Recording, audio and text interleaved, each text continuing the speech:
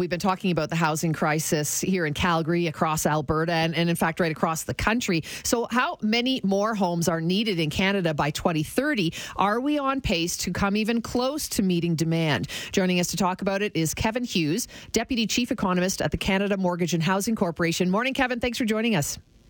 Good morning. Thank you for inviting me. I think, we all know the answer probably, but we're not building enough homes. But nationally, how many more homes do you think are needed by 2030? Or is it tough to say because that number is going to continue going up, isn't it? Well, we estimated last year, which was at the, end of the pandemic, given our demographic projections and our economic forecast, that we would have to build 3.5 million additional, in addition to in addition to the trend, from now till 2030. So we re-estimated that 1 year later, so just right now, and we come to about the same number. But when we break it down by province, the numbers are kind of changed a bit from 12 months ago, and notably in Alberta.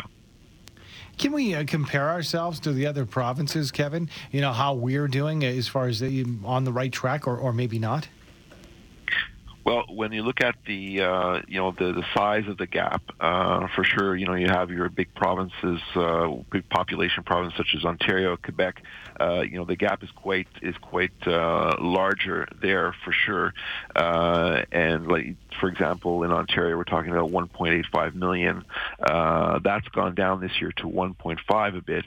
In Alberta, we're looking at last year we estimated at around 20,000 additional units, but when we look at the way Alberta has changed, we've had in the last 12 months a slight increase in household revenue and also a slight decrease in household formation. So that gap actually has increased to 130,000 from now until 2030. So overall, less in terms of levels, but it has increased according to our last update.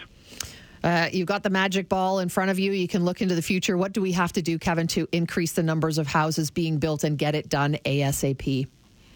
Well, we certainly wish we had that magic ball.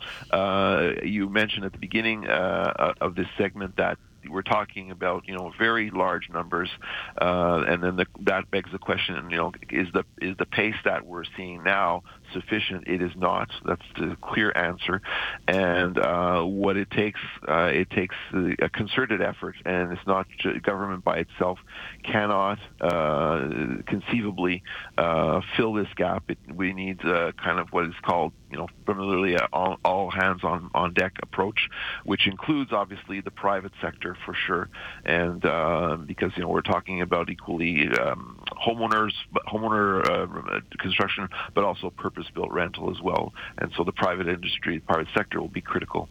When it comes to, for example, the construction industry in our nation, Kevin, is this a case that we are just not up to snuff when it comes to the amount of employees and capable employees? Is this where the issue is, or is it a case that there are too many other projects that might be profitable to look at something like lower cost housing? It's a mixture. So if we look at the headwinds that builders are have faced in the last 12 months, we've seen labor shortages, we've seen increased costs in materials, and we've seen also more difficult financing conditions, and these are more short-term phenomena. But there's also before the COVID crisis in many areas of Canada, labor shortages were already becoming a chronic problem, and now that's continuing to be the case, and that should be the case in the near term as well. What you mentioned about the how profitable, how interesting it is for investors, that's definitely something that has a bearing as well. I mean, it is for many investors, it's an asset class, and if the returns are not there, the financing is more difficult. That has obviously an impact on their incentive to do this. Ongoing conversation. It's not an easily solved one. Kevin, thank you so much for your time this morning. Appreciate it. Thank you very much. Thanks. Kevin Hughes, Deputy Chief Economist with the Canada Mortgage and Housing Corporation.